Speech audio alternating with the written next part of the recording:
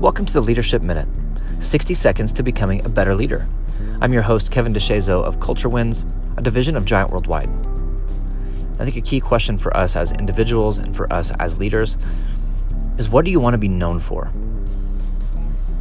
I think a lot of us, we want to accomplish great things. We want to build great companies, we want to lead great teams, we want to win a lot of championships, we want to make amazing products. We want to change the world. And there's certainly nothing wrong with that. But I think we also, if we're honest with ourselves, we value people. We value health. We value family. We value relationships. We value investing in and believing in others.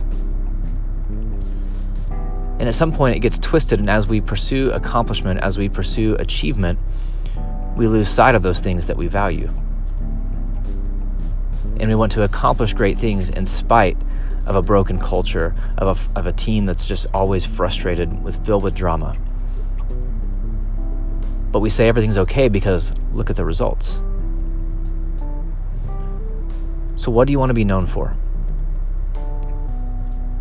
I think ultimately, if we believe in people and we value people and we invest in people, the accomplishments will come. We don't have to sacrifice one for the other.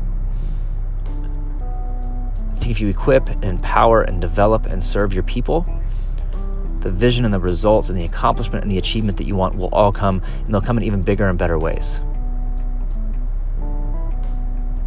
But let's be known for believing in people and helping others get better.